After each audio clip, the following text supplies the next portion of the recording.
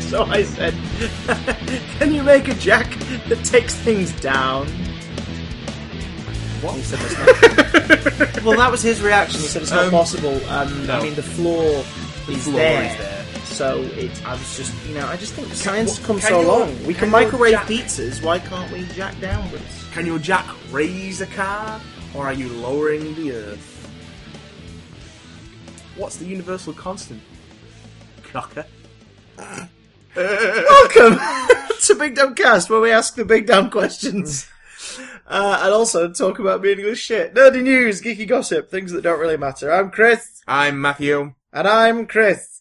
And this week, we're pretty excited because a show we like that has for the most part been pretty consistently brilliant It's since been it began. on and off, but in terms of like its production schedule, but when Oh, it's yeah, around, yeah. it's great. Yeah, and even when it has been not as good as its high point, it's still been pretty damn great. Certainly better than 99% of other genre comedy. Exactamundo. Returns. If you're listening to this on the release, then it was on television yesterday night.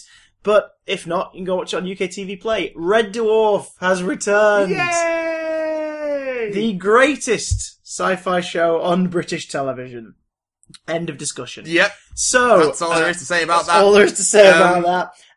And yeah, we have watched Twentica, the first episode of Series 11/10/12/ whichever one it technically is. The one that they're calling Series 11. Because by jingo, why not? And yeah, let's what we're gonna do is we're gonna have a quick chat about our favourite Red Dwarf episodes and stuff. We're gonna just wax lyrical about Boys from the Dwarf. Yeah. And we're also later on gonna revisit our favourite new item. Matt and Chris, two lifelong Doctor Who fans, reluctantly answer Doctor Who questions. I can't get it down to an acronym. I just can't. There's no need. I think it's I've quite tried beautiful. it. I've tried it on the show notes, and it It's just a it joke. abbreviates.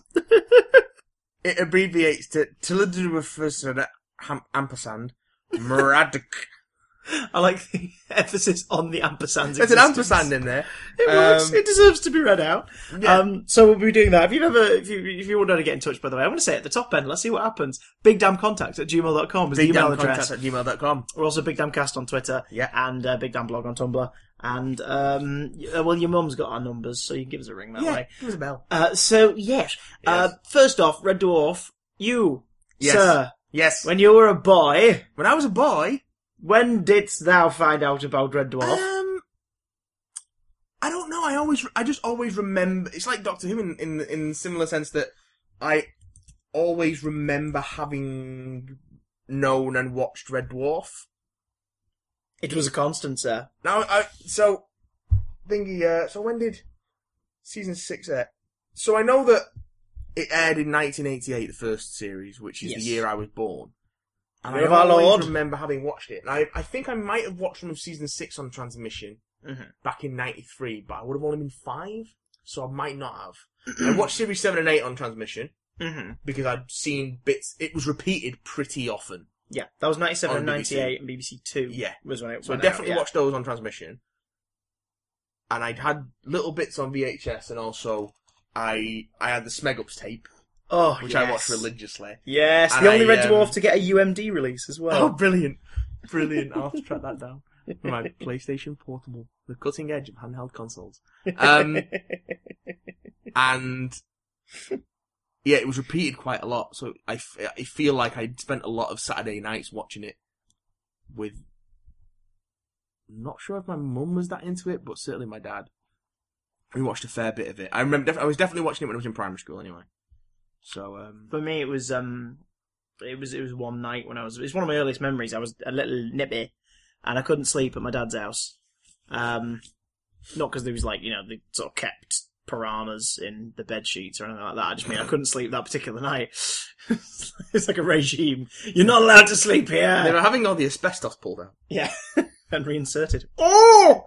I was about 5, dirty that. And I couldn't sleep, and I went downstairs, and I remember seeing this big, greasy, beigey, browny alien thing with this thing sticking out of its mouth and slapping someone in the forehead, and being like, yeah, I'm gonna go back to bed. But my dad had already caught me. He was like, you okay? I was like, yeah, I can't sleep. So he said, I said, is this a scary movie? And he went, no, it's silly. Come here, it'll be alright. So he sat me down and we had a cuddle and obviously tried to help me get back to sleep. As I sat there, not realising till a few years later that I was watching Polymorph. And, from series 3. It's really very silly. So I think I must have obviously asked about it enough that he eventually was like, oh, go on, we'll watch some Red Dwarf. And yeah, it went from there. And through my teens, the DVDs were coming out. I had some of the videotapes, but the DVDs were coming out through my teens. Like, from 2002 onwards, I think they released 2 a year. Yeah, because 2006, 2007 was when Series 7, Series 8 made it to DVD. Mm-hmm. And it was an appointment experience. The moment they were out, I would hit the Safeway, which then became the Morrisons, near school, in the afternoon on the way home, with saved up pocket money, and buy that season of Red Dwarf, and binge watch it that evening. So, Red Dwarf has always been something that's been quite important to me in that way. It was a series of videotapes I grew up that kind of introduced me to comedy being different. Before that, comedy was either two silly people in front of a curtain saying something, or it was a bunch of people in a house or in a shop saying daft things to each other. Red Dwarf made me realise comedy can be anywhere. Oh yeah. It can be set in any time period with any sort of genre setting. So I adore it for that and its ways. So the fact that it's around again is amazing. Yeah. Yeah. We lost it in 98. Series 8 ended on a sort of cliffhanger. Which they love doing, because they did the same thing with Series 6 when he went away for a little bit. And Series 7. Series 7 teases Series 8.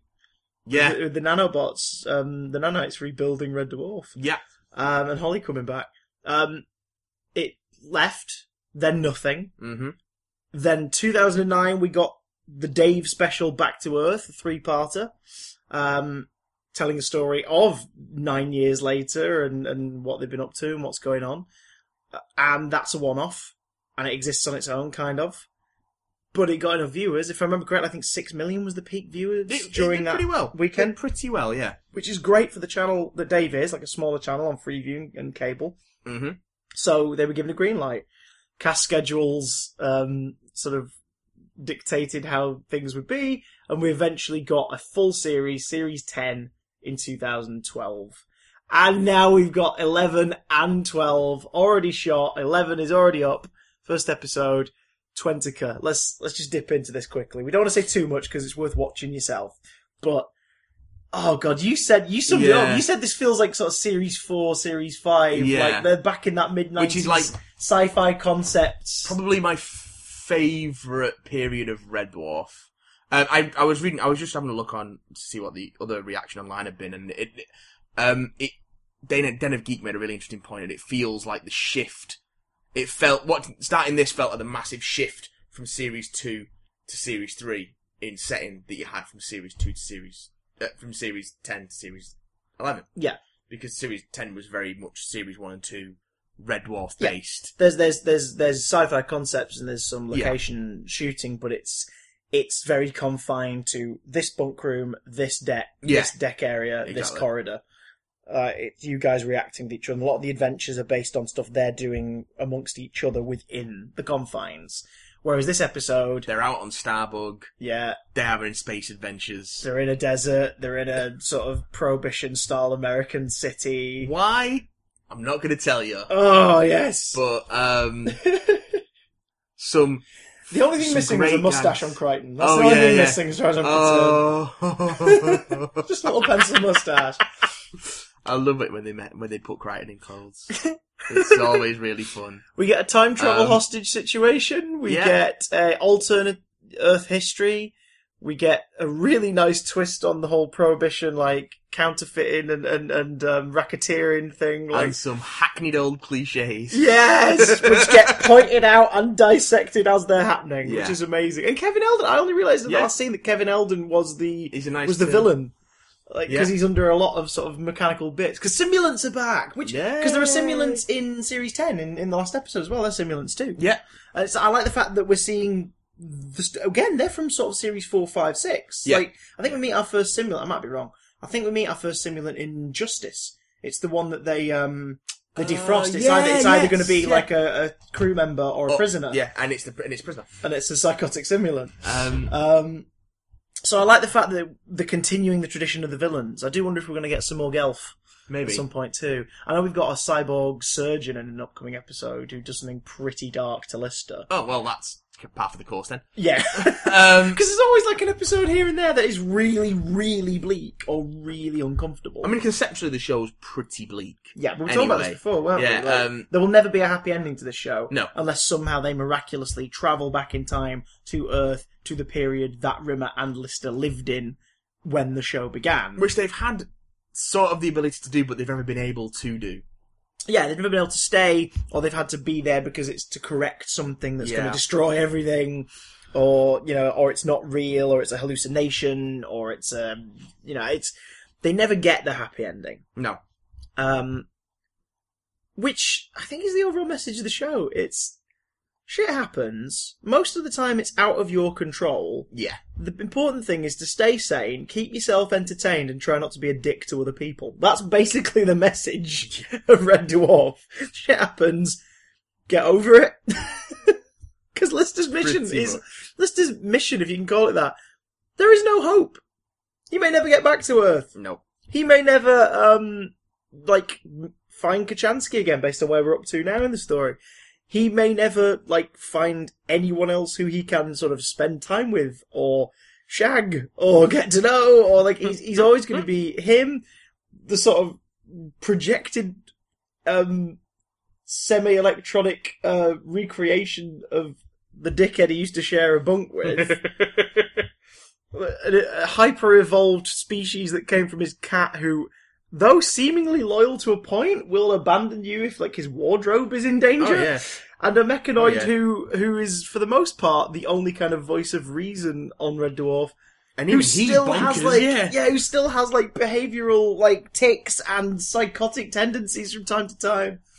Oh, I love it. So, instead of trying to explain what it is, if you know what Red Dwarf is, stick around. If you don't, you're going to be so baffled, but we hope this might be enough to make you go, oh, I'll check that out. Because the first 8 seasons of Red Dwarf, or the first 6 seasons, then half extended remastered versions of Series 7, some Series 7 from TV, and then all of Series 8 are on Netflix. Yeah. Back to Earth is currently on, I think Back to Earth's currently on UK TV Play. I think it said Series 9, didn't it, on the thing before. I think so, yeah.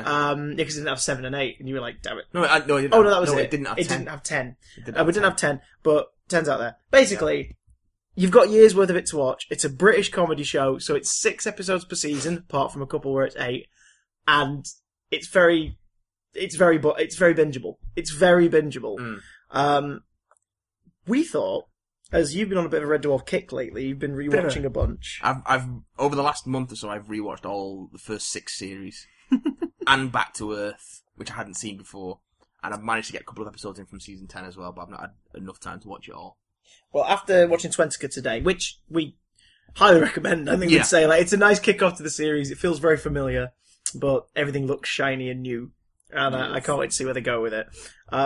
We thought we would separately compile a list of our top 5 favourite Red Dwarf episodes, and as we go through them now, 5 down to 1 at a time, we're going to see if we match up on any of them. Because there are some episodes of Red Dwarf that are sort of considered definitively the best ones. Oh yeah. By a lot of people.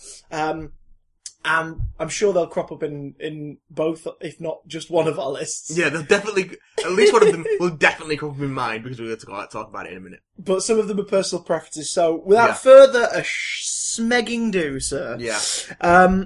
What's your number 5? It is Gunmen of the Apocalypse. Oh shit, yeah, Series 6. Emmy award-winning episode Yeah, of Gunmen of the Apocalypse. I always forget that. They won an award for this episode. At this point, the States had cottoned on, hadn't they? It was being broadcast on something. They tried to make a US version. And twice. as we know, that always works out. And it failed miserably both times. Grace Point, anyone? Is it? No? The IT crowd, anyone? Is it actually available? Can you get the US pilot anywhere? No, I think it's one of those things that does the rounds at conventions, much like the Buffy the Vampire Slayer pilot episode. They keep circulating you the can tapes, get but away it's with never been buying officially it released. as long as you don't tell anyone who works within copywriting that you've got it. The pilot is out there. There is footage from it on one of the DVD box sets of Red Dwarf, where Yeah. they talk about it. There's like a little featurette on the US pilot. But he makes the mistake of a lot of shows when they try and make a US version, which is, the first mistake is they just sort of try and do carbon copy, but change bits of things because they think that it would make more sense to US audiences, which makes it sound like they think US audiences are dumb and can't interpret things from other places. And then they also always bring across one cast member, usually the goofiest or comic reliefiest of all the characters, to play the same character. They did it with IT Crowd. The main guy from earlier Community is Roy in the IT Crowd US pilot, but Richard Ayoade is Moss. Okay. And it just doesn't work. Is he being American Moss? No, he's British Moss still. That's weird. Which is why it was odd when Robert Llewellyn is Crichton in the Red Dwarf US pilot, Doing a Canadian accent. doing a Canadian accent, so he can still be slightly different. Yeah. But also, it's sort of a weird thing because Crichton isn't in the show when it starts, so they're obviously tweaking things and changing things around. Although I will say this, Hinton Battle, or Battle, I can never pronounce his surname. Hinton Battle is Cat. Yeah. I was Cat in the original version. They did another reshoot with a different Cat Really? wrestler, yeah. I did not know that part. Yeah. I just knew when I saw he was cast, I was like, oh my god, that makes sense, because I know him primarily from Buffy Once More Feeling. Yeah. As Yeah. sweet He's a musical as the theatre big guy. bad. Yeah. He's a stage guy, yeah. But the moment I heard that he was Cat, I was like, okay, let's see what his actual face looks like, and now let's imagine that on the suits he was wearing in the Buffy musical. Okay, Yeah. I can see that. Well, Danny John Jules is a musical dancer Goddamn, guy. yes, he yeah, is. So, that's a... Do you know what it's a two good of his shout. earliest movie credits are? I know he's in Labyrinth. He's in Labyrinth. He's one- the voice of a couple of the Fireys. Yeah.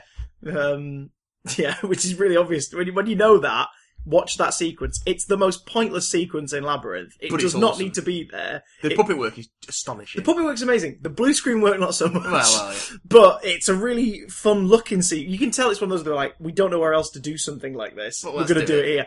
But listen out, because it's Danny John Jules. And the other one is in Little Shop of Horrors. Yes, he's in... He's the guy on the end on the top, yeah. of the dudes. In fact, there's a puppeteer as well called Mac who's in that scene, who's on the end of that okay. road I've worked with, Alright. who Nice. was also like the primary controller of Michelangelo's head in the TMNT first movie. So yeah, bit random tangent there, but He's also in Blade 2.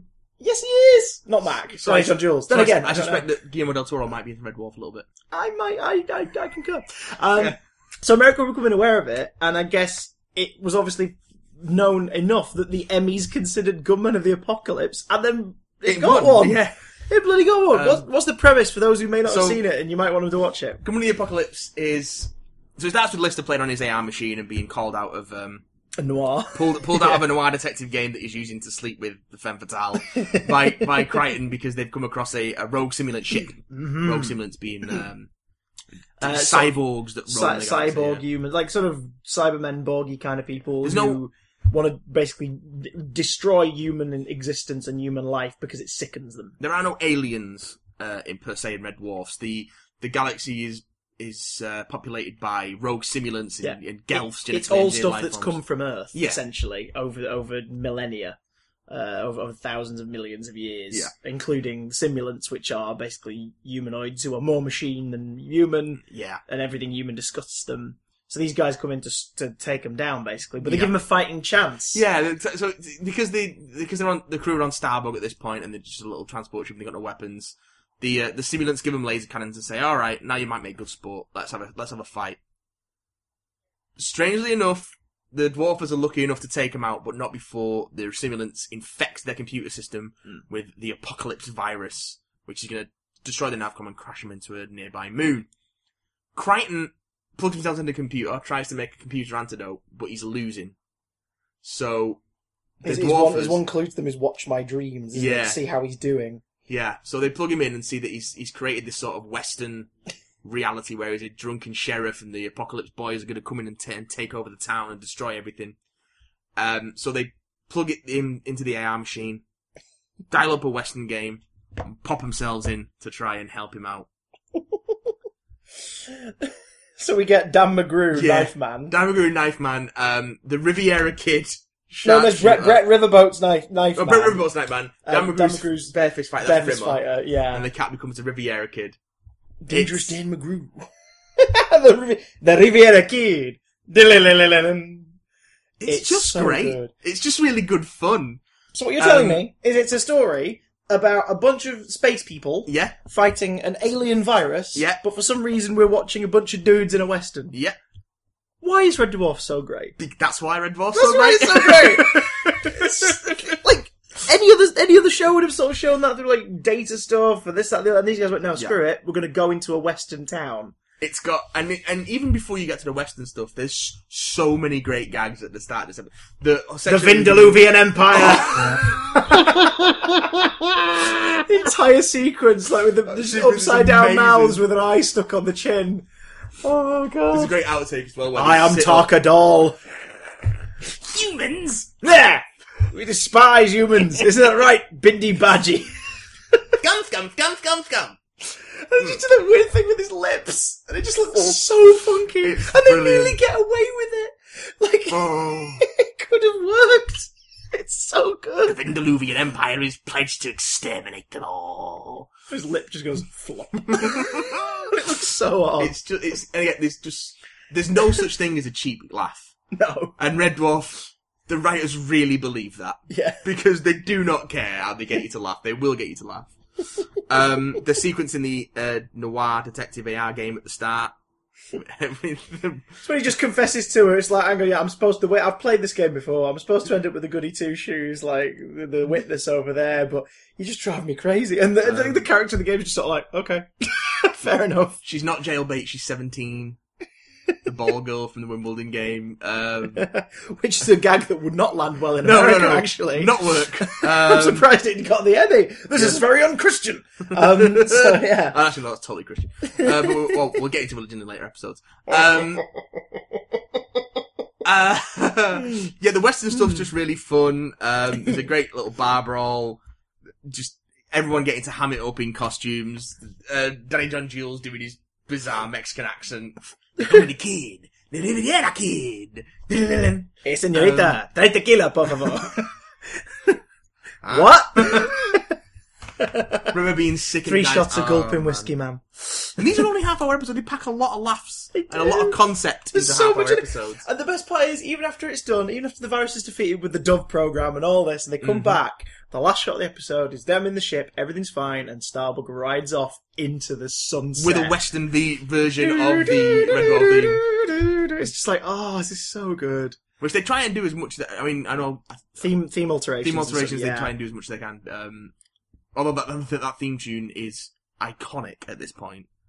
They do try and change it up as when they can. I can see why that's in your 5. It is a staple. Yeah. It is a staple. If you want to introduce someone to the more high concept era of Red Dwarf that season 3 to 6 embody, that's your go-to episode because it is just so much fun. It's consistently funny. You get a little peek at everyone's character. Everyone gets a little bit of character showcase in them. It's just great TV. That was my number 5, but I had a suspicion it'd be yours, so I Okay. thought I'd give another episode a chance. So I bumped it to my number 6. What have you My got? number 5 is Series 2's Queeg. Oh, okay, yeah. Alright, yeah. Great! Queeg's fantastic. There are not many Holly episodes. No.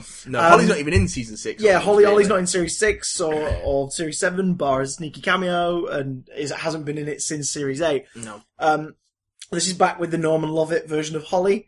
And it's essentially, they're sick of his shit, basically, and he's gonna be replaced by a superior computer. Enter, is it the Queeg 500 or the Queeg 5000? Yeah, he's the, I'm looking it up now, but he's the sort of the military computer version of Holly. Yeah. It's Queeg 500, yeah. Queeg 500, yeah. And he starts putting him for boot camp, doesn't he? Pretty Yeah. much. Well, Holly gets sort of kicked out for a while and is just roving about on this monitor on on a wheeled gurney. It's just sort of going on a little hiking trip round the ship because he's got nothing else to, just whistling. I think he's even got a flat cap on and a little sort of broom and stuff. It's such an interesting idea that we were introduced in episode 1 to Holly, the ship's computer, who essentially is the navigator, the pilot, and the problem solver. If there's ever anything that needs doing, maintenance or otherwise, Holly's the one who's meant to do it. However, the Holly we meet very early on in episode 1, it seems to be pretty competent. Mm. We don't see much of him. until Dave's woken from stasis and the series begins properly. At that point, he seems to be on top of it, but a bit dry and a bit sarcastic.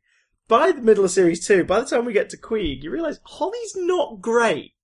3 million years in deep space has sort of meant this computer has become a bit thicker and a bit more sort of gullible and just dense. And so to suddenly have an episode where it's like, yeah, this makes no sense. You're all going to die if this computer's in charge. Here's a new one.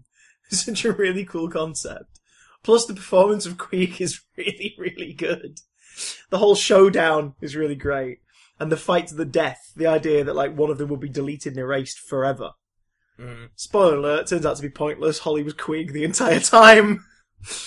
And it was pretty much because he was bored and wanted to prove that they needed to stop, like, not taking him for granted. He wanted to prove his worth to the crew. Yeah. Which he doesn't need to, because he's just the ship's computer, but it's a perfect summation of the main relationship in the show as well, because as we find out later, the only reason Rimmer is the hologram that Holly brought back. I think we found out before that, don't we, end of series 1, but then they took... I think it's the start of series 1, it's the episode where... Because they do touch on it in series 8 as well, when they talk about the crew being resurrected and everything. Yeah. Holly chose Rimmer because Rimmer drove Lister nuts. And it was the only way he could guarantee Lister would stay sane. Yeah. During everything. Yeah. Like, if you give him, you give him a love interest, you give him, like, Kachansky, things are going to go, like, a different way based on how their relationship pans out. You give him, like, it's gonna go someone he's never met, then they're not really going to get on. It's going to go bad as well with Kachansky or someone because they can't have any kind of physical relationship. Yeah. Whereas if you give him someone he absolutely despises, yet can't punch in the face because his fist will go through him, then you've pretty much given him a reason to stay sane and alert at all times. And Queeg was a nice way to kind of show that Holly, though demented, does kind of know what he's doing. So I had to give Queeg a shout. What, sir, is your number 3? My number 4 is from season 5. Oh, Mince. It's episode 6. Oh. Back to Reality. Oh, Tit Biscuits. Oh. How good is Back to Reality? It's quite good. How good is Back to Reality? That is another one that pops up as a lot of people's favourite episode. Yeah. It's again, it's because it uses the great thing that those later seasons do. I say later seasons, like the middle seasons now, really. It's sort of like the 90s run, where it sort of becomes less sitcom, more sci-fi sitcom. Is they take the characters out of the setting that you got used to them in, and then use that to inform their character. Mm-hmm. So in this, what happens is they find an ocean planet and an abandoned ship, and they get attacked by a giant squid. And they're like, ah! After finding a load of corpses, it looks like all committed suicide. So it seems like this squid has got some way of making its victims commit suicide. Even a haddock. Yes. They found a haddock that's killed itself. Again, Red Dwarf's the best. It's very Douglas Adams at times, isn't it? Is it? Yeah, there's a lot of Douglas Adams. We're going to have to talk about Hitchhikers at some point in the future. Let me rewatch the TV show and we'll do it. I need to read the books. I listened to the radio version not too long ago, actually. So it'd be nice to. Let's rewatch the TV version, and I need to get my hands on the film to give that one more go over. God, yeah. Wow, I mean, all that talent, not a great result. Unlike Red Dwarf, Timothy Spall. Yes, Timothy Spall's a guest appearance because they all die, air quotes, and wake up in a virtual reality arcade. Yeah. From their session in the game Red Dwarf, the role-play game Red Dwarf.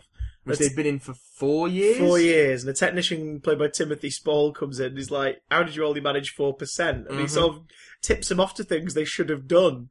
They got a really bad score. And suddenly, like you say, we've got to know them over the course of 5 years. Yeah.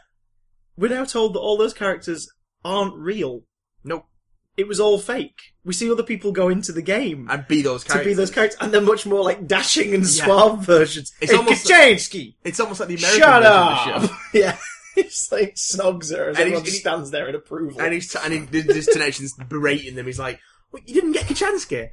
But you're supposed to, you get Kachowski from an alternate universe later on, and, you start repopulating the human race. It's like the whole point behind the whole game is that Lister is like, he feels like a completely useless sack of crap, and then by the end you find out that he is essentially God. Is Lister the ultimate atheist, kickstarts the second big bang, and becomes God. And Rimmer's cover. Rimmer's a sleeper agent. Yeah, and his cover is to be a dickhead. But you just played him straight the whole time. And then early in the story, he finds out he's not and switches. But you've been a dickhead the whole time. No. So they find themselves in this sort of dystopian future where everything's run by fascists. Lister finds out he's like some fascist mass murderer. Yeah, he's like the head of a company that kills people who go against the government. Rimmer is his homeless alcoholic brother, half brother. Who's it? It's William Doyle, and he's something else. Doyle, Billy Doyle. That's it. Sebastian Doyle is listed. Sebastian Doyle. Crichton is Jake Bullet, Cybernautics, which turns out to be the traffic division. And a traffic cop with a really cool name, which makes him stupid. And a steel head. And Cat, oh poor Cat, poor sweet Cat. I'm Dwayne Dibley! Man with like no fashion sense, a gigantic overbite, a bowl haircut. He's had all his cool sucked out. Oh, poor bastard. All his cool gone. I think, is this... this is Dwayne Dibley... Emo Hawk. No, but Dwayne Dibley comes from the decooled version of Cat in Polymorph. The idea for him, doesn't it? No, it's sort of the other way around. Like, because Cat gets decooled, but in Back to Reality, you find out he's Dwayne Dibley. Or is he? It is an illusion. Yes, but it's then, an illusion. But then, Emo Hawk, Polymorph 2, was an excuse to just have Ace Rimmer and Dwayne Dibley back in it, because they thought the ideas were funny. Because in that one, that Polymorph, Emo Hawk sucks out sort of a specific set of emotions, just to make them into different people. Yeah. So Rimmer becomes like a gung-ho suicide mission, like approving Ace Rimmer.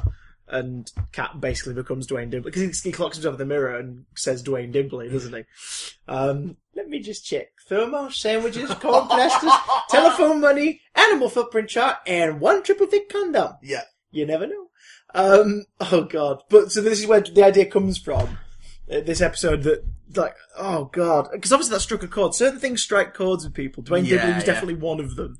But Back to Reality was in general. Because, to my knowledge, I'm probably wrong. There are probably a million versions of this. But to my knowledge, before that, the only thing I can think of where they have just blatantly gone in a story that you know really well, not a one-off, not one of them, and not necessarily like just a one-off episode. Yeah. Oh, this was all a dream. Yeah. Is Dallas. That's the only one I can think of. Do you know what I mean? Where, like, after like 2 seasons where they tried new things and people didn't like it, so one of the characters wakes up, and the character who died at the start, that's in the shower, he's like, "What is it, honey?" And she says, and it's like, "Oh my god!" And then they move on. Yeah. Like those 2 series never happened. Yeah. Like obviously stories are done shows are done episodes like based on that before. The Lotus Eater machine trope is is pretty common in genre fiction. Yeah. This almost felt, because it was the last episode of the series, like, oh god, is this going to turn out to be true? And no, it isn't. It's a group hallucination brought on by the Despair Squid, which is a great name. And you get later on, you get brilliant, because in the reality of their waking up in this future dystopia as themselves, but aren't themselves. Pardon me. They get in trouble with the police, and there's a amazing car chase over a bridge, and they're being pursued by helicopters, which you only see from the perspective of Holly. Yeah. Who is watching them hallucinate this on Starbug. So it's them sitting on crates pretending to drive a car. And Crichton brandishing a harpoon gun that he thinks is his pistol. Because eventually they're all led to the point where they're like, there's no point going on, we're all wanted, we're all miserable. Yeah. I've only got one bullet. Let's put our heads together and I'll shoot us all through the head. It's just like, oh my god. Yeah. Like, it's dark stuff. Yes. I mean, yeah, as we've said, this show gets pretty dark. But then really funny at the same time. Because you get the car chase. Laugh. You see that. It's so funny. An entire giant elaborate car chase set piece. Mm-hmm. And they get away with it because it's funny seeing them hallucinating that rather than actually seeing that's it. That's how this works. It's brilliant. It's like the end of Blues Brothers on a budget. Yeah. It's like, screw it, we're all just going to sell some boxes. And, you know, this is the kind of show that was filmed. This was filmed in front of a live studio audience at the time. So, And do you know where it was filmed? For the at most that part, point, for the majority of its from run. Manchester. I think at that point, I don't know. I think production was still up here. it was Manchester for a while. I know it was definitely. I know it was definitely post and pre were up here during that period I as think well. after season 4, they moved to Shepperton. But it's such an odd thought that a load of it was filmed Yeah, absolutely. in centre of Manchester. Yeah, I'm not sure where Chris Barry was based, but I know Craig Charles presumably Liverpool based at that point and such. So it's pretty cool. I know they rehearsed in London though, because one of the reasons Norman Lovett quit was because he's lived in Edinburgh. He'd have to rehearse in London and then shoot in Manchester. Oh God! So that was one of the reasons why he quit. That's for a higher wage. Was replaced by Hattie Hayridge, who brings a different kind of energy. He's in this episode and he's great. Just at a moment where she's trying to get through to Crichton. And Crichton's the only one who's like starting to get through to them. Yeah, she broadcasts on a different frequency, so he picks her up. Yeah. Well, my number 4, and bizarrely, it's the sequel to Back to Reality. Okay. My number 4 is Back to Earth, the director's cut. Yeah, see, I haven't seen I've only seen it as 3 individuals. It's not too different. There's some lines omitted. Yeah. There's a line, if I remember correctly, in episode 3 or episode 2 of Back to Earth where Rimmer sort of bitches about things like this being a 3-parter. Yes. That's removed from the director's cut, for example, because it wouldn't make sense. But the director's cut is essentially the Back to Earth 2009 3-part special, edited together as an hour and 10-minute movie. And it kind of flows better for it. Yeah, I can imagine that. Because the episode breaks feel really weird. Yeah, especially as well, with there being no laugh track. As a film, it feels right. Like as an hour and 15-minute experience, no laugh track sort of makes you go, okay, because we're watching essentially a Red Dwarf movie. And so that's something they were trying to get. They were trying to get a film made for. Well, all the cast got the teeth fixed. Yeah. So like Craig Charles spent like a couple of grand getting his teeth fixed because he thought he was going to be on the big screen, and it never happened. It's such an odd idea that they're all like, "Oh, we're gonna be on the cinema screen. Better get my teeth fixed." Pretty much. I mean, it did happen for Chris Barry eventually. He's been in the Tomb Raider movies. And Danny John Jules has been in, but Danny John Jules was always perfect anyway. Let's face it. Danny John Jules ages. He ages well, but Danny John Jules ages. The cat does not age. Watching Twentica before, I'm like, he looks no different from how he did in the mid-90s. What is going on? It's amazing what he's slightly more baby-faced in the first 3 seasons. Yeah. And then he just doesn't age. It's so 20-odd years and he looks the same. Yeah. My God. I mean, cat don't crack. So, essentially. Oh, God. But Back to Earth, the director's cut, is a lot more enjoyable. Yeah. If you are aware of, or have at least seen enough of, the movie Blade Runner. Well, because you seem to be pretty familiar with Blade Runner. Because when I first watched Back to Earth on its TV broadcast as the 3 episodes, I hadn't watched Blade Runner. You're a madman. I'd played the PC game to death.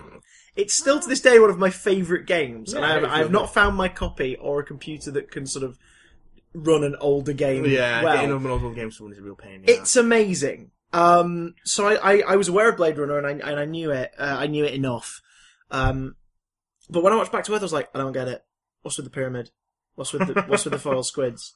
What is this? Fair, some of that is a bit much. Yeah. Me. Oh, by part 3 or the 3rd act in the director's cut, it's like, I mean, you're just doing a Blade Runner pastiche now. What's going on? Yeah. Where's the Back to Earth storyline? And why Blade Runner? Yeah. Well, but also why Blade Runner? But also, why that story so soon, about 4 years, but so soon after the League of Gentlemen's Apocalypse? Yeah. Which is the same premise. A bunch of comedy show characters discover they're a fiction and go to find their creators to change their fate. That's the plot of Back to Earth. Yeah. A giant squid has appeared in one of the tanks. It's set 9 years, apparently, after Series 8 concludes. Yep. We don't know how they get out of the scenario at the end of Series 8. We know that Kachansky's apparently dead. But they're back on the dwarf. It's seemingly, based on stuff that he says, the Rimmer that we knew up to Series 7 before he left to become Ace Rimmer. It's not the Rimmer from Series 8. Nope. So, a lot has changed. Lister's, reading up on robotics and stuff, which I think continues in Series 10. Mm-hmm. He's only doing it briefly in thingy, but he's carried on in Series 10. You get this notion he's trying to better himself and learn more skills. But, so everything's moved along a bit. There's a squid in one of the water tanks which has been blocking the supply, so they go down to find it and attack it. They manage to cut off a tentacle while they debate about what to do, because it seems to be disappearing from dimension to dimension, reappearing in the water tank. Yep. Suddenly, I'm trying to remember her name now. It's Miss Katarina... Katarina Summit or other. Yeah, basically, apparently Red Dwarf science officer from back in the day is suddenly enabled as a hologram, a hard-light hologram, which is apparently impossible. You can only have one on the ship at one time. But she's like, look, this is what's going to happen. I'm on a trial period. Rimmer's going to be deleted in 24 hours to get your affairs in order. I'm here as priority as the ship's hologram to look after the crew. The crew is technically just Lister, and what I can do is take the DNA from this squid with its interdimensional powers, hook it up through this drill, do this, that, and the other, create a dimensional portal, find a dimension where he can find a human from whatever time period, and either move there or bring some back, begin mating, and restart the human race in our dimension. So already like, what? Is this the end of the show? The hell's going on here? Like, everything's going to work out for Lister, I suppose, but not Rimmer. And what is happening? They get instead sucked to an invalid dimension where the episodes are playing out on the TVs in the TV store they land in behind them. Because it turns out Red Dwarf is a TV series in this dimension. Back to Earth is the special that's coming soon to DVD. And at the end of Back to Earth, they die. So they suddenly go on a quest to find the creators after sort of accepting that they're not real. Yeah. Which, some of them take heavy, some of them don't. Like, Rimmer doesn't, because he's like, brilliant, all my responsibilities are no longer existed. Like, I'm not an absolute arsehole. Apparently someone made me that way, so never mind. Like, Crichton has a very brief minor panic. Which is quite, he just sort of squeals like, what are we gonna do? And then he's got over it. So, they eventually make their way to the creator by tracking him down. The creator is essentially the same as the dude from Blade Runner. They accidentally kill him, burn the page of the last episode in the script. Lister starts to rewrite their destiny, and that's when they twig that it's a hallucination. They're feeling complete elation and joy, but Cat keeps leaving all these little squids everywhere. Kind of like in Blade Runner, the unicorn. Yeah. So they realise that it's a hallucination. The squid is like the despair squid from Back to Earth. But it's sort of the opposite. It like makes you feel brilliant. Like, it subdues its prey by making them completely content to just lie there, be vegetables, and eventually die. So, Crichton, Rimmer, and Cat wake up, but Lister, knowing this may be the only way he can see Kachansky again, stays there. Until something said to him by some kids who watched the show earlier on makes him realise that, no, he's actually a lot better than he's given himself credit for. And he's going to wake up and find Kachansky, because she isn't dead. She's out there somewhere. It's the reason why I like Back to Earth so much, and a lot of people who are Dwarf fans listening to this now will be going, really? That's in your top 5? Is because I think it is. And I know it's a sitcom and it's not necessarily about the performance and the emotion, it's more about having a good time for half an hour once a week. But I think it's Craig Charles' best performance. Oh, hands down, yeah. Dramatically, hands down. Because he suddenly gets some really weighty stuff to deal with, that because it's not a brief scene in the middle of a half hour of gags and chuckles, it gets to sort of last. And he oh my god, he brings it. When we see Kachansky arrive to come and collect him at the end of the story, and it's Chloe Annette, and it's like, oh, so it is Kachansky, oh, brilliant. Like, although some people would say that's not Kachansky, Chloe Grogan's Kachansky. And I do like Chloe Annette, but I do kind of agree. Yeah. So, when that moment happens, it's really sweet, and he's just so happy, but then he realises it. There's some really nice stuff. There's the comic book store with a really bizarre owner, who sort of gives him the information on where to go. That's when the Blade Runner parody sort of takes over for 2 minutes, though, with the whole photo analysis. Because it's not a gag, it's just, this is Blade Runner. Yeah. We're doing Blade Runner now. It's a gag on Blade Runner. Yeah. It is, because it lasts like 2 it takes the minutes. concept, and it just... It's that old comedy trope of taking a concept and just running with it until it's absurd. And it is absurd, but But there's so many. The reason why I like it is it's the little things. Yeah, a lot of Back to Earth for me doesn't hold together. That's fine. Yeah, that's fine. But yeah, there are little moments in it where I'm like, actually, yes, that's brilliant. It's Lister putting on a fancy suit and visiting Kachansky's grave that he's made in like a shrine. It's like a crew memorial, but her photo's at the front, and he always like leaves a message. He always goes like apparently once a week, reads her a book, one of her books, and it's like, That's really sweet. Moments like that are really sweet. Yeah. The fact that Kat drops out of the ceiling at that point to imply that he's doing sort of what he used to do, which is just going off on his own into the ship and doing whatever, is quite nice. The bit where the kids on the bus in particular, I think that's my favourite scene, with the two kids on the bus talk to him, like they realise who he is, and they tell him there's a channel named after him, and that they really like him, and that's what he goes back to later when he says like, you know, what is it? I think you're really cool, and you don't take any smeg, and even though you're really disgusting, sometimes you're quite brave. Yeah, and it sums him up. And he realises that later, and it sort of gives him enough reassurance to be like, no, I'm going to get back out there, I'm going to join my friends, and we're going to find Kachansky. And it's like, that's really cool. Robert Llewellyn's great in this. Yes. And you don't get him for the first, 20 minutes. Until he rocks up in his Hawaiian shirt. Yeah. Apparently he spent time on a lovely maintenance shelf somewhere. for a few weeks. Katarina Bartokovsky, I believe her name is. She's a fun little addition for the bit she's in, especially her death.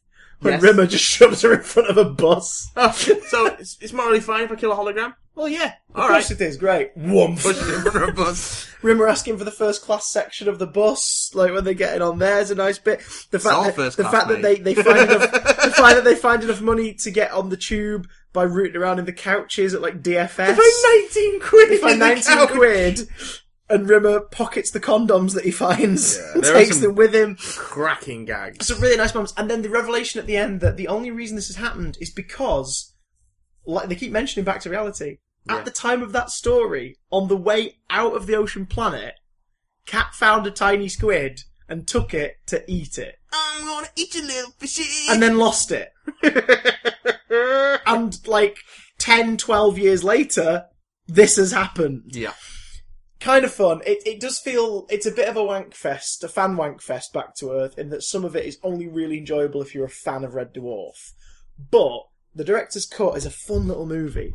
It's a fun sort of, here you go, here's a feature-length treat. They're all still damn good at playing these characters. And every time I watch it, I start to like it more and more. So it may be sacrilege to some of you out there, but smeg off, it's my number 4. What's your number 3, sir? By Jiminy Greaves. The earliest episode in my top 5 This is season 2's Thanks for the Memory. Oh! Okay, go on. Hit me. So, Thanks for the Memory starts with the Dwarfer boys having a party on a planetoid with a breathable atmosphere for Rimmer's first death day. Yeah. Again, the whole thing of finding joy where you can make it yourself, this horribly bleak lifestyle. They're even letting Lister play his guitar. Yeah, that's how drunk they are. Even the Scutters are drunk. Then they fly Blue Midget back to the dwarf. And then they wake up the next morning. Lister and Kat have broken legs. Yeah. Someone's finished Lister's jigsaw. 4 pages have been torn out of Lister's diary, and apparently they've lost 4 days of time. The black box is missing as well. So this okay. isn't unusual at all. So eventually they trigger the homing. They go after the homing beacon on the black box and find it buried on an airless moon in a shallow grave with a gravestone that reads "To the memory of Lisa Yates," which is one of Lister's old girlfriends. So, they go back and watch the black box recording, in which it transpires that as a drunken birthday present, Lister decided to give Rimmer 8 months of his memory, the 8 months that he dated Lisa Yates, which of course then leads to the friction because Rimmer now remembers dating someone that Lister dated, and that's his most treasured memory. So, but then she's still in Lister's memory. You get this whole stuff of him bragging at first, he wakes up and he's suddenly he's like, oh, I've just been remembering something, oh, it's great, I love it, and I'm not sure why I used to dress like this and eat this sort of stuff, I don't remember doing that, but, oh, it was the best time of my life. And Lister at first is kind of just going along with it yeah, I'm pleased for you. But then the sort of coincidences and connections start to happen for Rimmer. Yep. So, Does it end up where he thinks that one of them, like she was sleeping with one of them behind the other one's back? For a moment he gets the idea in his head that she was double timing until Lister comes clean, and but again it's a great episode because it does what Red Dwarf does best, and it uses the weirdness, sci-fi weirdness, to get into the characters, to explore Rimmer's sense of failure and loneliness. And he's heartbroken for the first time when he finds out that he never dated Lisa. And then, of course, it's all about the connections of how they get those 4 days erased, and the jigsaw gets completed, and the Cat and Lister get broken feet by dropping a headstone when they're burying the black box. And then it's just, Lister's hates Rimmer, but he's still his friend. Yeah, that's the thing. Lister's a bum, but he's still a nice guy. Yeah. And Rimmer is an arsehole, but he's still a person. He's still a person. And Lister takes, like, pity on him and is like, I want to give him something nice. It was really misguided. It's really misguided, but you can see why he's doing it. It's totally from the right place. And that's what's so interesting about their relationship. The best Red Dwarf, for me, and we will get into this a bit further on the list, but the best Red Dwarf for me is where it's just the two of them. Yeah. I mean, it's not the best thing about Red Dwarf, but you know you're onto a winner when it's just those two in a scene. Yeah. Because the characters are so well defined. Chris and Charles and Craig are both so, like, comfortable. Well, they are those characters essentially at this point. Yeah, and even back then, because it's quite well known that they had a bit of a sort of discrepancy. Like they didn't like each other for a while. But that kind of translates into the characters well. Yeah. So they use it. They take advantage of that. I don't think they were at that point here, but it's just like there is so much to love about their relationship. Yeah. They're each other's worst enemy, but they're each other's best friend. Yeah. And it's because of circumstance that they're both. And they just have to kind of put up with it. Pretty much. So when you have stuff like Lister doing something nice for Rimmer, it is sweet. Because he might be like, I'm doing it to shut you up, but it's like, you're also doing it because it's a nice thing to do. Yeah. Like you said, even if it is horribly misguided. I just think it's a nice, it's a nice exploration of their relationship. Yeah. Especially, and the developing of it from throughout the first season to where they are then. I think it's a really good episode for that dynamic. And, again, it's just funny. It's really funny. To save a bit of time, you'll be happy to know my number 3 is Back to Reality. Oh, hey! Making a return, so we've already got one match. Hey! We're so compatible. Oh, baby cakes. Pretty much the same reasons we discussed. It's just a cracking episode. It's a really cool sci-fi idea. And I was saying before, like, I don't think many things had done it. Many shows have done it that way, where they're going like, maybe everything you knew was fake. Yeah. I don't think the next time that happened for me, to my memory, wasn't until Buffy. To the episode in Series 6. Yeah. Where you find out that the whole show is just a hallucination this crazy girl's having in a mental asylum. And even at the end of that episode, like, it's kind of revealed that no, this is fake. She's been poisoned by this demon. It's all fake. But when she, like, kills the demon in the show we know, there is one additional scene of Buffy slipping into a death-like coma in the asylum and them declaring there's nothing more they can do for her. Which makes you go, wait, why did you add that on? I thought that reality was fake. Wait, hang on! Is this And they've never answered it. Joss Whedon and the team said, you don't need to know. It's up to you. You can decide. Either way, it's pretty freaking tragic. So, yeah, Back to Reality always gets a thing for me. Number 2, Matthew! What's your number 2, Moses? Again, I've definitely got a trend for final episodes of the series here. This is Series 4, Episode 6. Meltdown. Oh, the Waxworks! The Waxworks. Waxworld. Is it Waxworld? I can't remember what the place is called now. But this was originally supposed to be earlier in that series. Because it doesn't feel like a finale. The show doesn't really do finales, but they do begin a trend of their last episodes kind of having a big ending or a cliffhanger of some kind. But it was this one doesn't feel like that, but it is a big enough episode to sort of be like if you're binging it, it's like a nice way to end the series. It was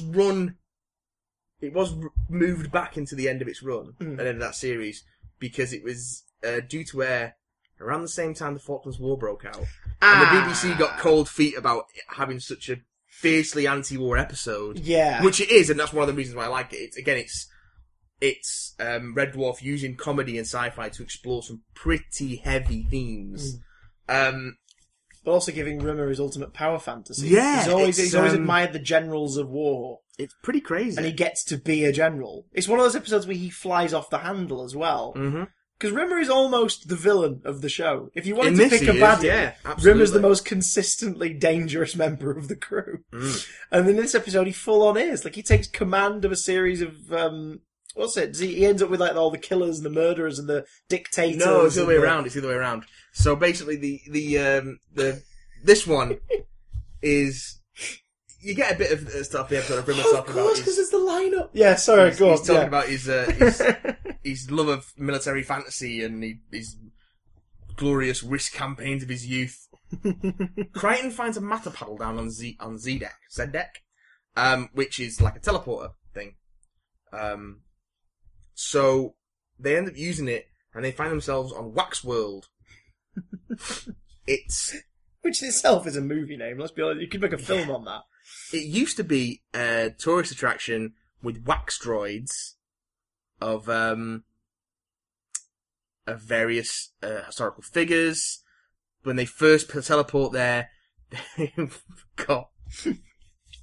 they're accosted by huge, unconvincing puppet dinosaurs. Cat and Lister beam over there. They end up getting taken hostage by what they think are Nazis. They teleport into Adolf Hitler's war room, then try and teleport out and find themselves in the chimney. Yeah. It's pretty good. And they get taken prisoner, and there's a great sequence where Lister's narrating what he can see through the bars of his cell, and he sees a bunch of historical soldiers march out Winnie the Pooh to firing squad. He refuses the blindfold and is shot down by the firing squad. Meanwhile, It's Winnie the Pooh? Rimmer and Crichton have found themselves... No one should have to see that. Rimmer and Crichton have found themselves with the good wax droids, which are mainly pacifists, entertainers, and scientists. You got Stan Laurel, Elvis. Stan Laurel's brilliant. It's a great Stan Laurel. It's a great impersonation. You got Marilyn Monroe, Mother Teresa's in there. Mother Teresa. And he No, Howard, decides... delighted to meet you, dear boy. Shut up.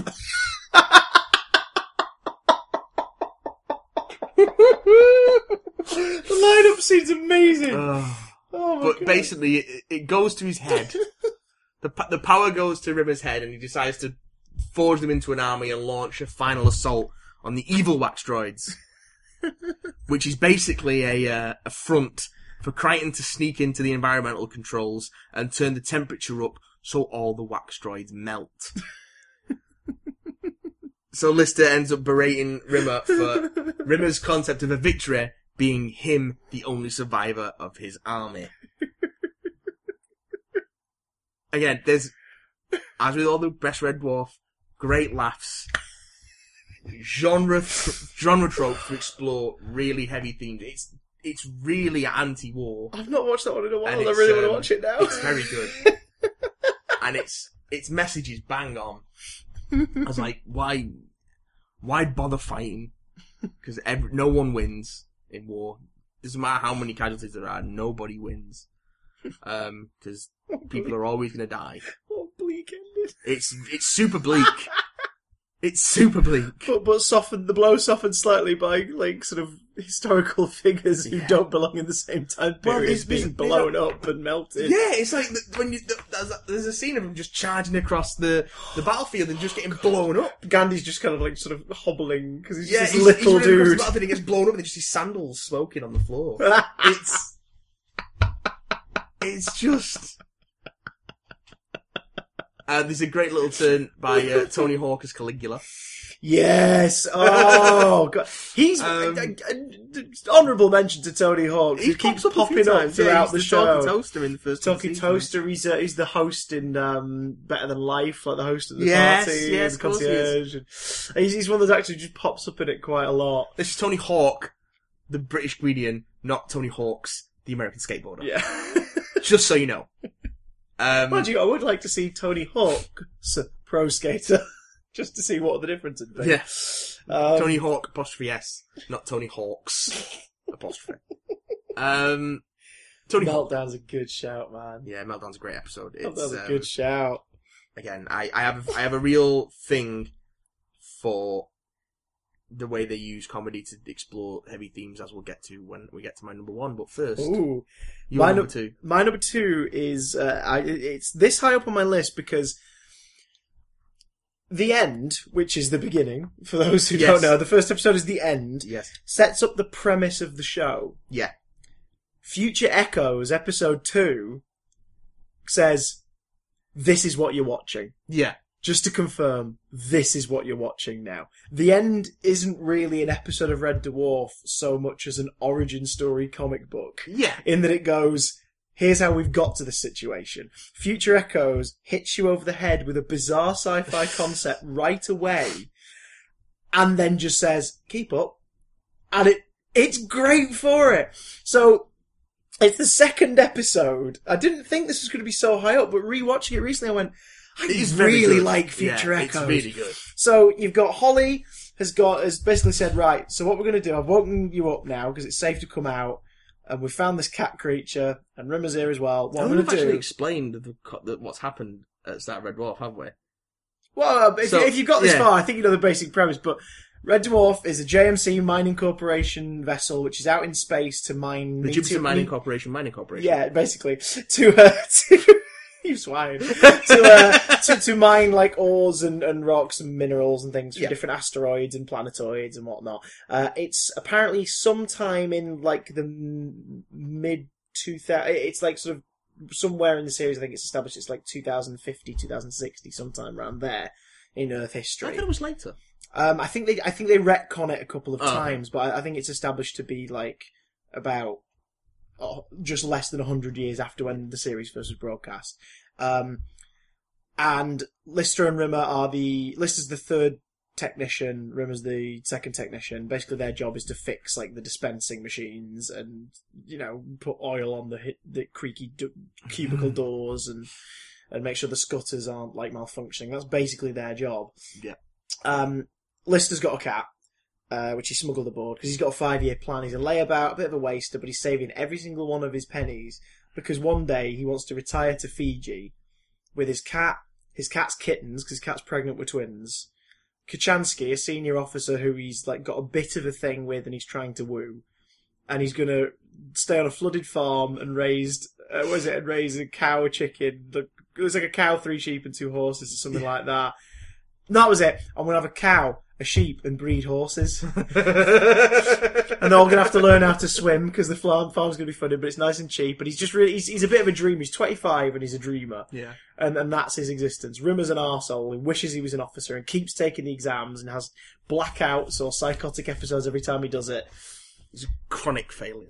The captain finds out about Lister's cat, which is technically a health violation and a quarantine thing. So he asks him to turn the cat over. Lister won't do it. And if he doesn't turn the cat over, if he turns the cat over, the cat's going to be dissected. Yeah. If he doesn't turn the cat over, he says, to be fair, no, he says, would you put him back together again when you're finished? He says, the cat would be dead. Well, to be fair then, sir, what's in it for the cat? So, the penalty for not turning the cat over is Lister has to go into stasis for 18 months. So basically, he gets 18 months of his pay docked. And instead of him being a waste of space and resources, he's put in stasis, and he's woken up 18 months later. Lister goes in, he's woken up for what feels like 2 seconds for him, and it's 3 million years later. Shortly after he went into stasis, there was a radiation leak. A drive plate wasn't fixed properly, as we find out later, by Rimmer. And the radiation leak wiped out the entire crew, who are now just piles of dust that has been there for millions of years. It took 3 million years for the radiation to get to a safe level for Lister to be let out of stasis. The hologram, which was another person at the time, like, is the designated, like, hologrammatic member of the crew, who is usually the most senior officer to have passed away, so that they can still perform their duties to a degree. Has been selected as Rimmer, because he knows Lister, and it's someone for him to talk to. And they find a humanoid cat creature, the cat, who is the very, very, very distant descendant of Frankenstein, Lister's cat, based on the kittens that she had, because she apparently made her way into the hold, has been there the whole time, and over millions of years, cats have evolved into humanoids, and moved on. Yep. But there's this one guy there still exploring and taking advantage of all the free stuff that's around, because no one else is there now. This is my investigating feat! Better make myself look big. Sticks his arms up. He's great. So that's episode 1, sort of is like, this is the premise. We're gonna get back to Earth. We're gonna get back to Fiji, because that's the mission now. You know, the slime's coming home! Episode 2, Future Echoes, is, this is what you're gonna deal with. These are the concepts, these are the characters, these are the relationships from now on. And the reason I love it is Future Echoes is, it's gonna take them, I think it's 4,000 years to turn the ship around. So, just to turn it around so they can go back toward where Earth should be. So, to hasten the process, Holly's going to do it in light speed, which is going to reduce it to 24 hours. That means Lister's going to go back into stasis and stay there until they're near where Earth should be. Cat's going to go in with him. Rimmer will be turned off, although he's protesting because he's like, you won't turn me back on again. It's like, we will. Although at this point, they probably wouldn't bother. Yeah. But Lister starts to see things that then happen shortly afterwards. So he cuts himself shaving in his reflection, but not in the room. He's shouting for Rimmer. Rimmer appears in the reflection. They're having a conversation about the mirror. Lister has no idea what's happening. It seems to stop. He continues to shave, cuts himself, calls for Rimmer, and the conversation happens. So already you're like, what the hell is this? Mm-hmm. Cat runs through having broken his tooth, and yet they find him in the room they're heading to a moment later, completely fine.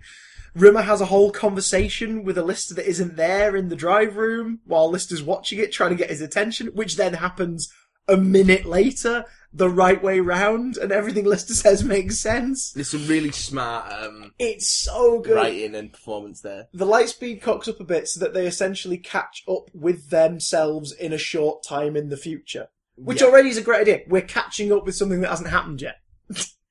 But what makes it great is the bit where Rimmer sees Lister die at the drive console and tells Lister. So Lister tries to prevent his fate, which is obviously going to happen at some point in the next few hours. Yeah.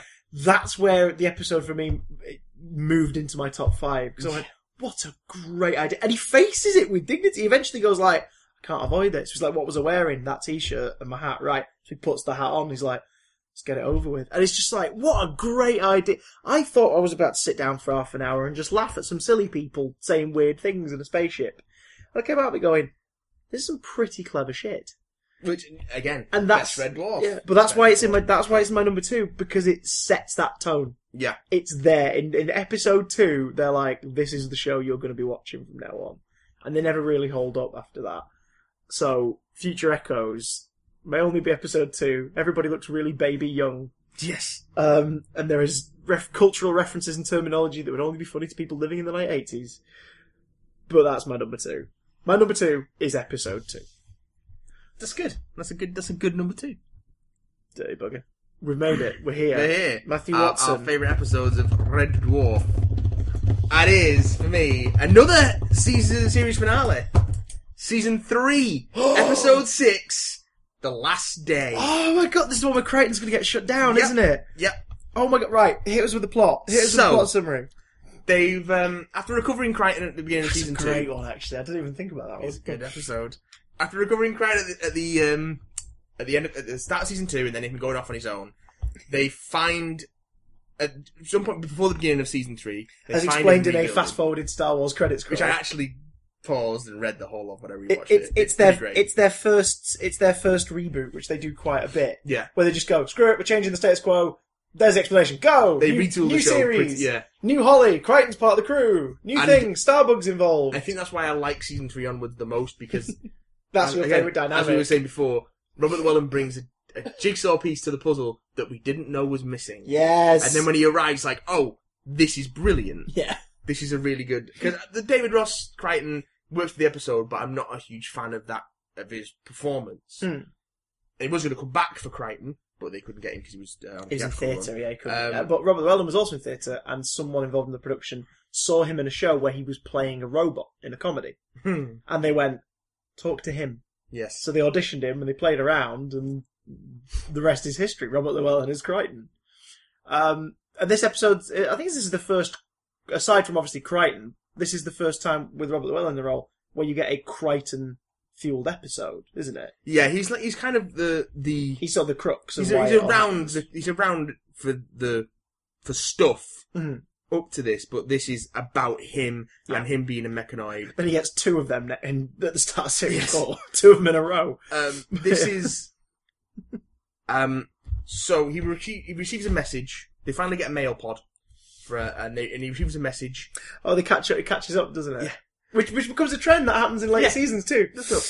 Because they're going back. All right, but it's in this post pod is only one delivery, and it's for Crichton.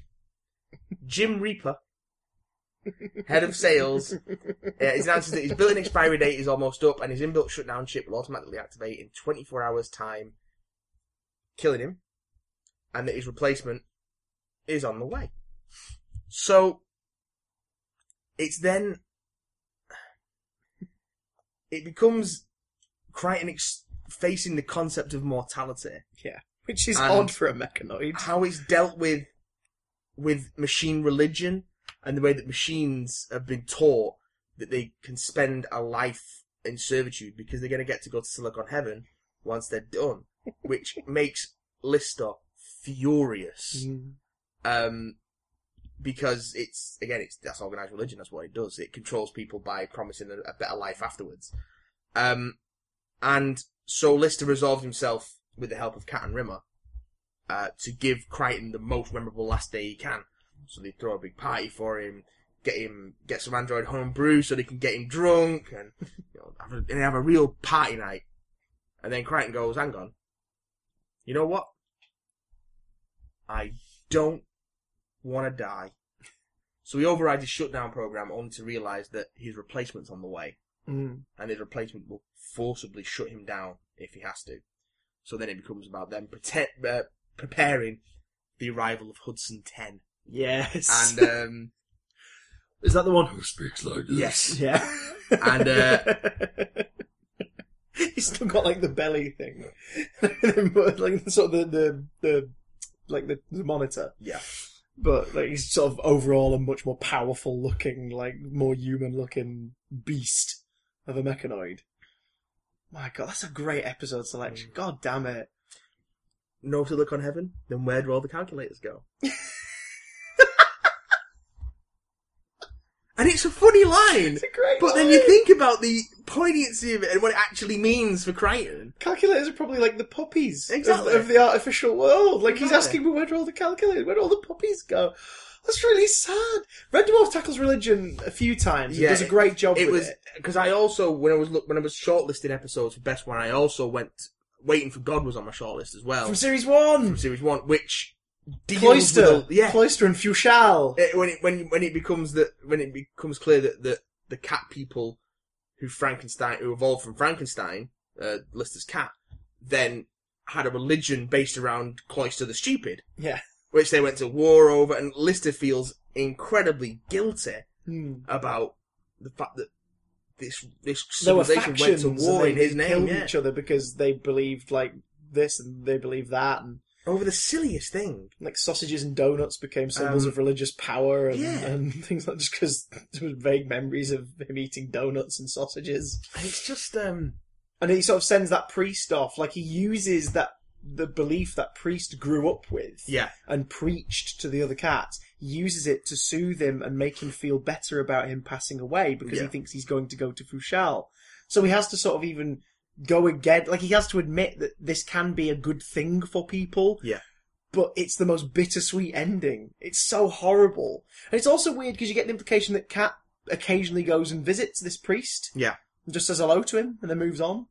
And it's this blind old dying cat. It's so odd.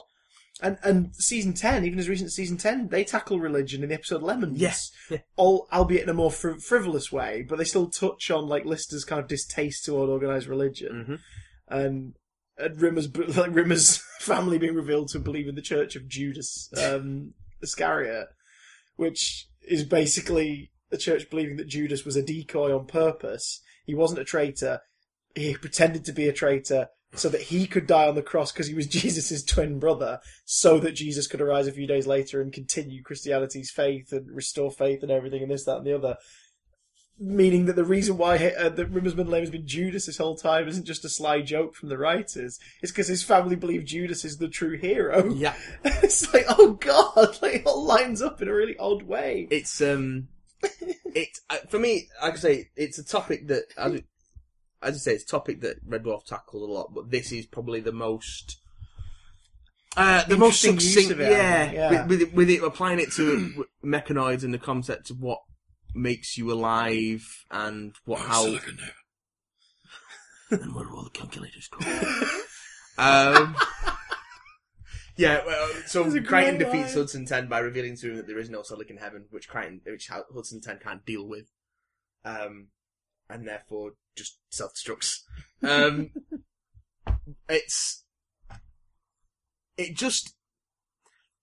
For me, again, it uses the characters to explain the situation and frame everything in such a accessible and enjoyable way, so that the weight of the subject matter never really stops the laughs. And in fact, they inform each other. Yeah. Which is the balance that Red Dwarf plays so nicely when it's at its best. And I think it's probably the best example of that in the show for me. Which is why it's my number one episode of Red Dwarf. That is a damn good pick. Red Dwarf. Okay, my number one. A lot of people right now will be, again, yelling at us and going like, why isn't Gunman number one? Gunman's good, but why isn't Parallel Universe number one? Because that's a big fan favourite as well. My number one is also from Series 3. Oh. And it's from the middle of Series 3. Oh. My number one is Marooned. Yes! So. Yes! Red Dwarf is suddenly surrounded, according to Holly, by 5 black holes. Because it's like buses. You don't encounter a black hole in 3 million years of space travel and suddenly 5 of them show up at once. How could you not spot 5 black holes? Well, the thing about a black hole is it's black. And the thing about space, the colour of space, your typical space colour, is it's black. So, emergency program means that Holly asks for them to evacuate the ship. Yeah. She's going to navigate the black holes. If all goes well, they're going to meet on this moon 3 days later. Or like thereabouts. So, Kat and Crichton go off in a Blue Midget with some supplies, and Rimmer and Lister go off in Starbug with some supplies. The idea is they've all got to take some essentials, things they can't bear to live without, just in case this goes horribly wrong. So, Lister takes his guitar. That's pretty much it. Because he's like, it'll be a couple of days, it'll be fine. Rimmer takes the one heirloom that his father gave him that he won't go anywhere without in case this is the end, which is this giant luxury carved camphor wood chest. Inside it is like a 200, 300-year-old replica of Napoleon's Armée du Nord made out of wood. Like a one-of-a-kind set. And 20 grand in cash that he's put aside for a rainy day. So these are the stakes. $24,000 pounds. That's it. No, it's like 20 grand. 24. Starbug crashes. The Navicom screws up. They've got no way to get in touch with Red Dwarf or with Blue Midget. The best they can do is hope that the guys will eventually trail back to try and find them. So it suddenly becomes a mission of Rimmer. Obviously, eventually his battery will run out, but that's probably not going to happen for a long time. But for Lister, he needs to keep warm and stay fed because they're on an ice planet. I think it's an asteroid. Yeah. So the episode is basically Chris Barry and Craig Charles trying to keep each other occupied in an enclosed space. Part of my love for Red Dwarf, a very big part of my love for Red Dwarf, comes from the scenes of just those two talking. So this episode's my dream episode in that Bickering respect. more than talking.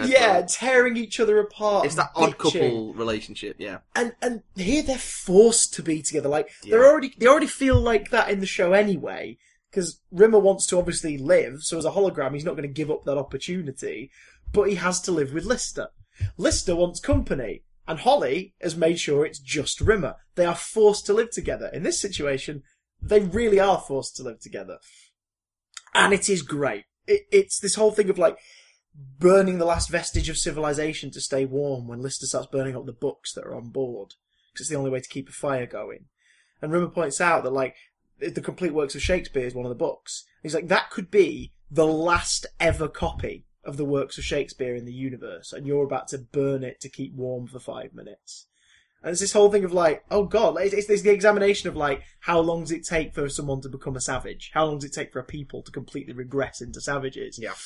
And Rimmer's case to try, it's this whole thing of him being really uppity about it, and trying to plead that culture is more important than Lister staying alive, and yet not being able to recite a damn word from any Shakespeare play to prove his point as to why it's so important. So he says like, do some Shakespeare, alright, okay. He sort of hunches over, he pulls up and he goes, now! I can't remember the rest of it. He's like, what the hell was that? He's like, it's from Richard III, that brilliant now speech that he does. Oh, unforgettable. And it's just all this stuff. Like, burning like Biggles Learns to Fly first. Like, they burn the books in order of how little they matter, really, in the grand scheme of culture. The only food left is like, there's sort of like a damp napkin with a bit of sauce on it. There's a sachet of ketchup, something like that.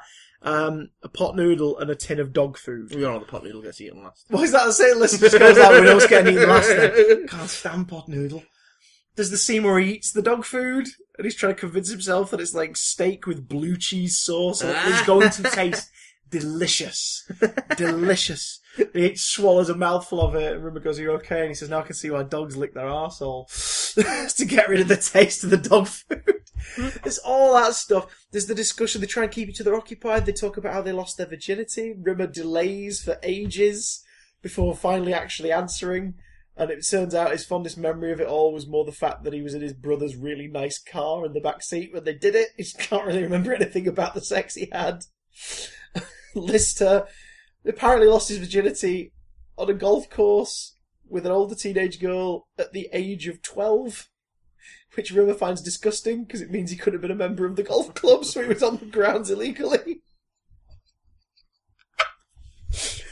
But then it gets to the point of survival. Lister may only have a few days left. He needs to keep warm, and the only thing that's left to burn is the camphor wood chest, the 24 grand, the wooden soldiers, and Lister's guitar. So the cash goes in first, because he convinces Rimmer where are you going to spend it? Yeah. Like, I'm going to burn it. That lasts all of 5 minutes. Lister convinces Rimmer that the only thing he's got left in his life that keeps him sane is his guitar.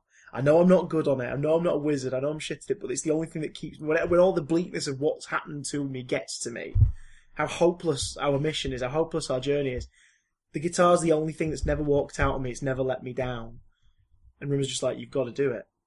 So Lister asks if he can play one more tune, and Rimmer lets him, and can't really stick around because he can't stand the sound of Lister singing this really horrible kind of whiny song and playing it so terribly. So Rimmer goes out for a walk. That's when Lister grabs a pencil, stencils a guitar shape out the back of the camphorwood chest, breaks it in half and sticks it in the fire. It's just, it rarely does Red Dwarf kind of dip into farce, but like, this is the closest I can think of where it just goes completely farcical, because Rimmer comes back, sees the silhouette of the charred remains of a guitar burning, and suddenly every grievance, every sort of like problem he's ever had with Lister as a person goes away. He realises that Lister is a good and decent man who will sacrifice when it matters. Like, you're not this like slobbish oik that I've always thought you are. You are a good man. Burn the soldiers. Burn them. Like, do it. I will sacrifice them for you. Like, you are a good person. It's like, Naturally, Lister starts to feel incredibly guilty because he knows his guitar's just stowed in the locker behind him. Nice. He gets to the point where they're eventually found by Cat and Crichton as the flames are slowly beginning to lick down on the guitar. So as they're leaving Starbug to go to Blue Midget, Lister goes in the cupboard, pulls his guitar out. Rimmer sees it, asks for Crichton to open the camphorwood chest, sees the cut-out guitar shape in the back. It ends with basically this like bring a hacksaw. Because in this episode we find out Rimmer was, the reason why he's always wanted to be a general, to be around great men, is because according to a hypnotherapist that he met in college, he was Alexander the Great's chief eunuch. So being in Alexander the Great's palace is what has given him this desire, as far as he's concerned, all his life to be amongst these great men, these men of war, these men of conquest. The episode ends with him asking for Crichton to get the hacksaw because he's about to do to Lister what Alexander the Great once did to him. And it's so weird because there's hardly any Cat. There's a little dose of Cat, and it's always great. And there's a little dose of Holly, who explains the black holes were just grit on the monitor. Because the thing about grit, is that it's black. It's black. And the thing about black holes, the colour of black holes, is that they're black. So who knew? There's hardly any Holly, there's hardly any Cat. We get like 3 lines from Crichton, and all of them are in a really off-Canadian accent, because I think it was the first dialogue Robert Llewellyn recorded, and he was still picking a voice. Yeah. There's that. It's just Rimmer and Lister. Yeah. And it works so well. And if the rest of that series had just happened to be these two sat in one cabin driving each other insane as the food ran low, I would have watched it still. That's not to say that obviously the other elements aren't what makes it, because they really are. But as a one-off, as just a tete-a-tete, as a two-hander between these two absolute bastards being bastards to each other. And for you, really, the core of Red Dwarf, I think you've said before as well, that's the core of what appeals to you about it. Yeah, is these two people dealing with the situation they're in. So that episode for me will always be my personal number one, because it's just it's the peak of that. To the point where at the end, Rimmer's changed his mind about Lister. Till he sees the guitar. So great, it's so good. So that's my number one. Let's throw in a couple of honourable mentions real quick. Okay, Camille. Camille's in fact, great. the first half of Series 4 is one honourable mention to me. Camille, DNA and Justice. All great. Really great stories. Great concepts. Camille especially, because it's basically Casablanca.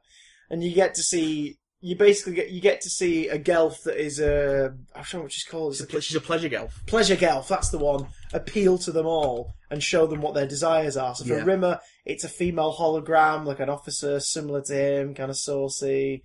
Like for Lister, it's like a girl who's kind of on his wavelength, who's like, sort of the same kind of temperament as him. For Crichton, obviously, it's the one we see for the majority of the episode. It's Camille. It's a female mechanoid, and he discovers the concept of love and that he can actually feel love. Yeah.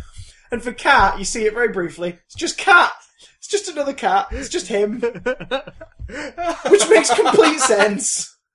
Which is amazing. How am I looking? I'm looking nice! Oh God! It's a great idea. It's such a fun concept, especially when like her actual partner, the male pleasure girl, comes to collect her at the end. It's just these two blobs of snot walking around. Yeah. DNA's great. Crichton becoming human. Yeah. And having to deal with it. And you get the monster made of the Vindaloo monster, the Vindaloo, Lamb Vindaloo, and RoboCop Lister. Oh God! Tiny RoboCop Lister. RoboCop Lister. And Justice is fun. Of course, Lager.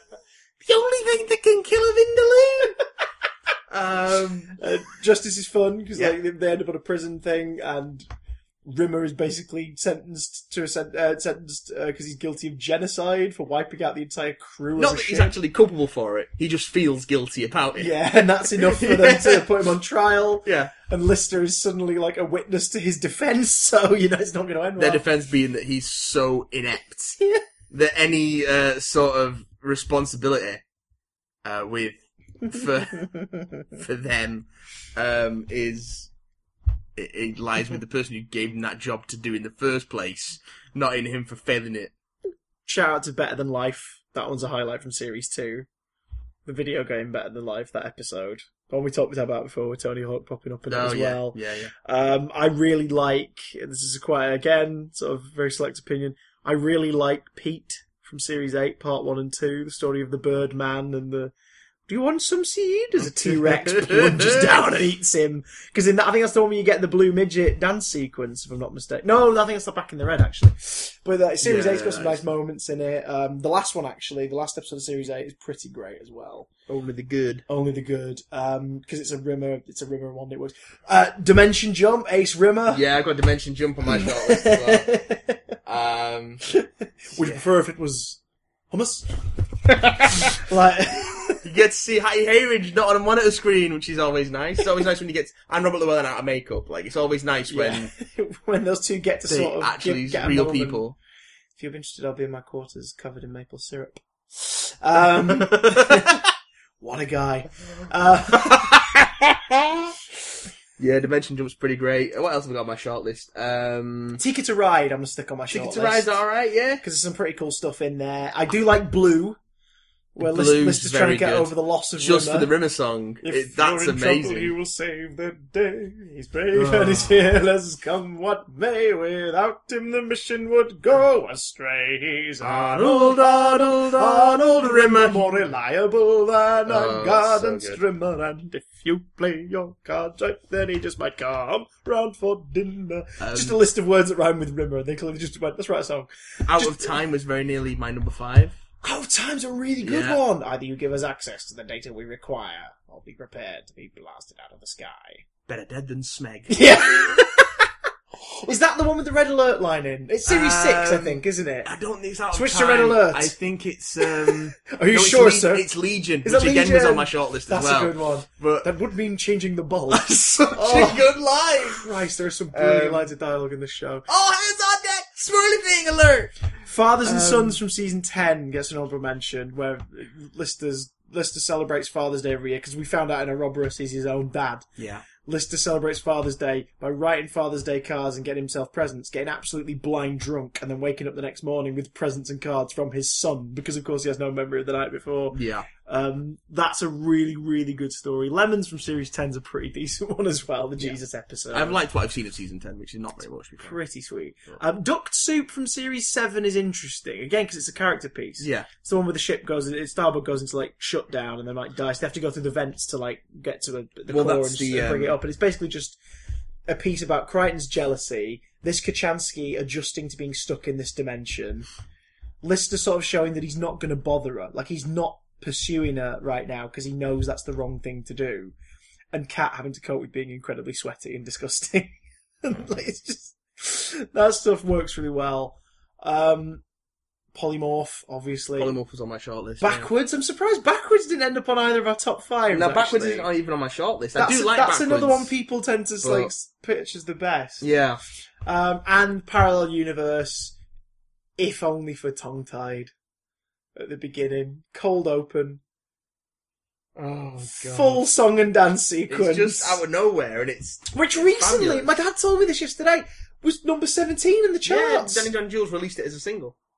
There it is again. Just what the hell? Which goes to show the power of the fan base of this show. The power of the dwarf. Or at least the fan base of the people who like Death in Paradise as well, who've gone, alright. Yeah. Go on, Danny John Jules. Why not? We'll buy you a single. We'll do it. We'll go for that. So, yeah. I think we should wrap up Red Dwarf there. Conclusion this week. There's some cracking old Red Dwarf. There's some cracking Red Dwarf. Seasons 1 to 8 are on Netflix. I think, do you know what? I'm going to try and get in touch with 2 Entertain and Dave and see if by the end of this series we can get a little competition going. Yeah, that'd be no nice. promises, but I'll try my best because yeah. I think we need to sing the praises of Dwarf a bit more. We do like a bit I'm of Dwarf. so glad it's back. It's back every Thursday on Dave, a week prior on UK TV Play. All you have to do is sign up. Enjoy your swines. We're not sponsored. But Boys like and the Dwarf. The slime's coming home. Right. Let's cut to our favourite new item. Oh yes, I should probably write a jingle for this section. I'm gonna trial a jingle for you. Ready? It's Chris and Matt, 2 lifelong Doctor Who fans reluctantly answer Doctor Who questions. I'm gonna try that. I'll do another Catch one. you that in a way. Here we go. So these are banked from older episodes. We got an email from Dan Rawlings a while back. Hey Dan Rawlings, you Saucy Minx! We promised we would come back to his Doctor Who questions, Mhm. so we did. Yes. And he's got a couple for us. Hit us, boy. He's got, Did he email them? these were via email. BigDamnContact@gmail.com. That's BigDamnContact@gmail.com. If you don't email us, we will kick a puppy. Yes, we will. You save a baby kitten from murder. No. Change the end sting! Stop it, Kevin! Kevin, get out! And do more episodes where Mark Bernardin's on his own. You're not being on this one! They're really good. He interviewed Phil Lamar this week. That's a really good episode. Just Mark Bernardin and Phil Lamar. I'll give that a watch. Yeah. Phil Lamar's is in Spider-Man 2 in the train. But before I do... Yeah, sorry about We'll that. have to answer this question. Tangents. I'm going to do you on topic if it's the last thing I do. But it's not my favourite type of chocolate bar. What has a hazelnut in every bite? Squirrel shit.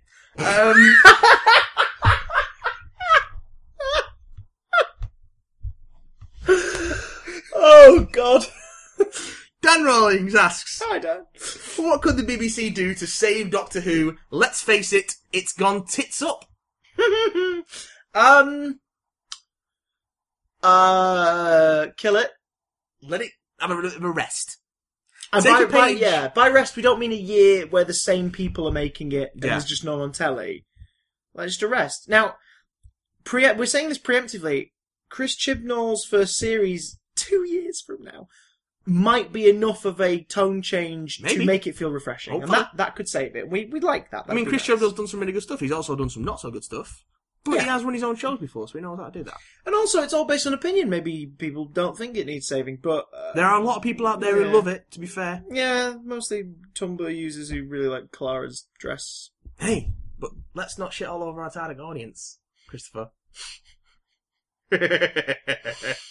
We need, OMG, I might die. Class released a Snapchat. Listen. OMG, kill me now. we need The that, feels. we need that tween and sixth form audience. No, we don't. We do. No, we We don't. do need it. No, we don't. That's where all the numbers are.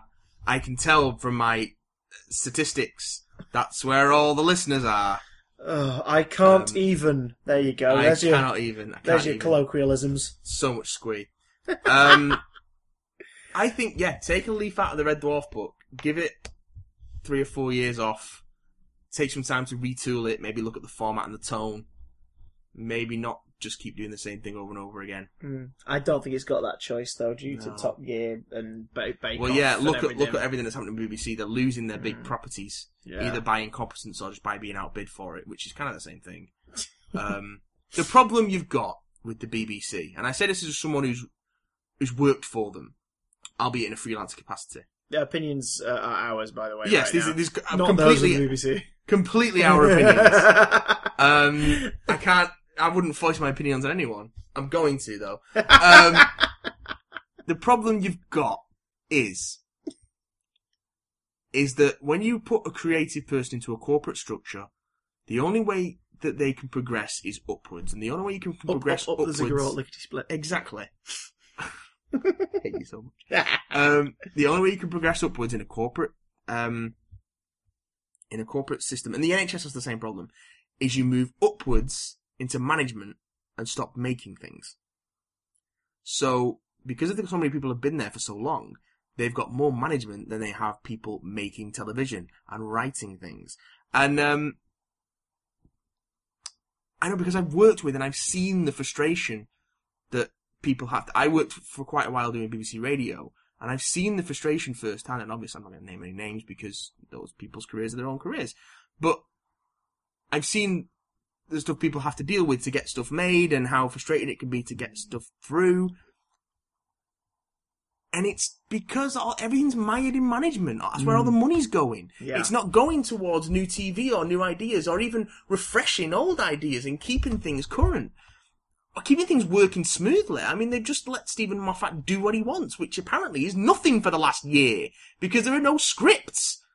And I think, well, taking it away from him is the first step, which they've done. But they need to do it sooner and not have a year off. A year off nowadays is a long time in television. You can't really get away with it anymore unless you're already an established name, which, to be fair, Doctor Who is, but every moment it's not in the limelight is a moment that less people care about it. And when it's one of your biggest exports, you need to have it on all the time. You need to have it going overseas. So then they've shot themselves in the foot right there. So they need to get the production back on schedule. They need to get someone who can do things on a timetable and get things out on time. I realise I'm repeating myself with just synonyms here, but I'm just kind of getting kind of wound up, and I'm losing my ability to find the right words. Yeah. It needs a rest. Yes. Which I realise contradicts what I've just said about staying in the limelight. But at the moment, it's not doing well anyway. With a lot of... It's certainly in critical reaction.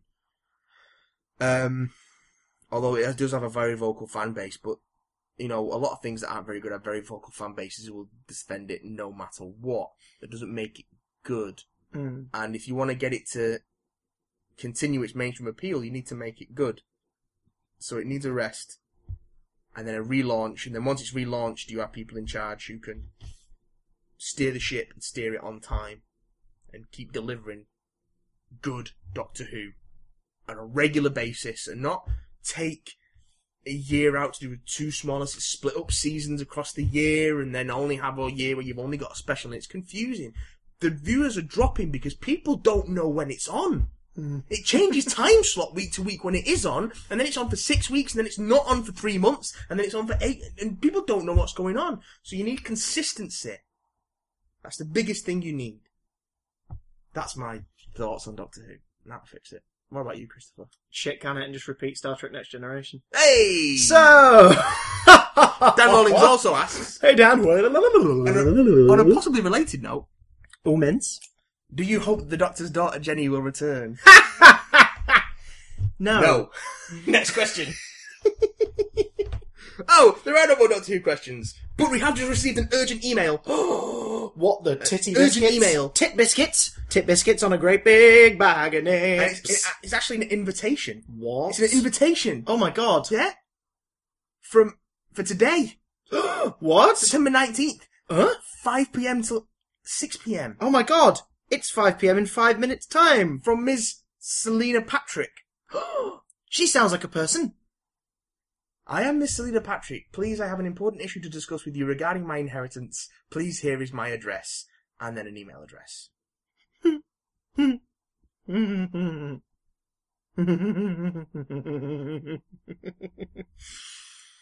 Right. Oh. Well, You- that was... You're gonna email her, right?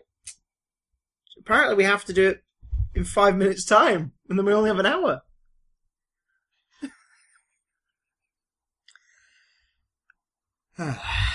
Spam's getting lazier. That didn't even come to our spam filter. That's that went worrying. straight to our inbox. That's worrying. Oh my god. Man. Unless Selena Patrick is out there, in which case, give us a ring. Selena with a C, no less. So, Galina. Kelina. Another Galina. Tres tequila, por favor. I don't know who Selena Patrick is, but she wants to discuss her inheritance. Well, while we make room in our bank accounts, We better go draft that email. you guys get ready for next week. If you've got any stuff you want to talk to us about, any nerdy news or geeky gossip or shit that does not matter, bigdamcontact@gmail.com. If you can sum it up in 140 characters or less, good on you. Yeah. Hit us up on Twitter, bigdamcast by Jimmy. Let us know what you're thinking. Let us know what you're feeling. Let us know what you want more of on the show. Let us know what you want less of on the show. Don't say Chris, although you're right. Hey! And no dick pics Definitely no dick pics. before 10 p.m. Okay, we'll see yous later. Bye! Oh, the big dumb cat! See, it's a cat, because cat's a character in Red Dwarf. It's a big dumb cat. I'm looking nice! Oh, it's cold outside. There's no kind of atmosphere. Copyrighted music.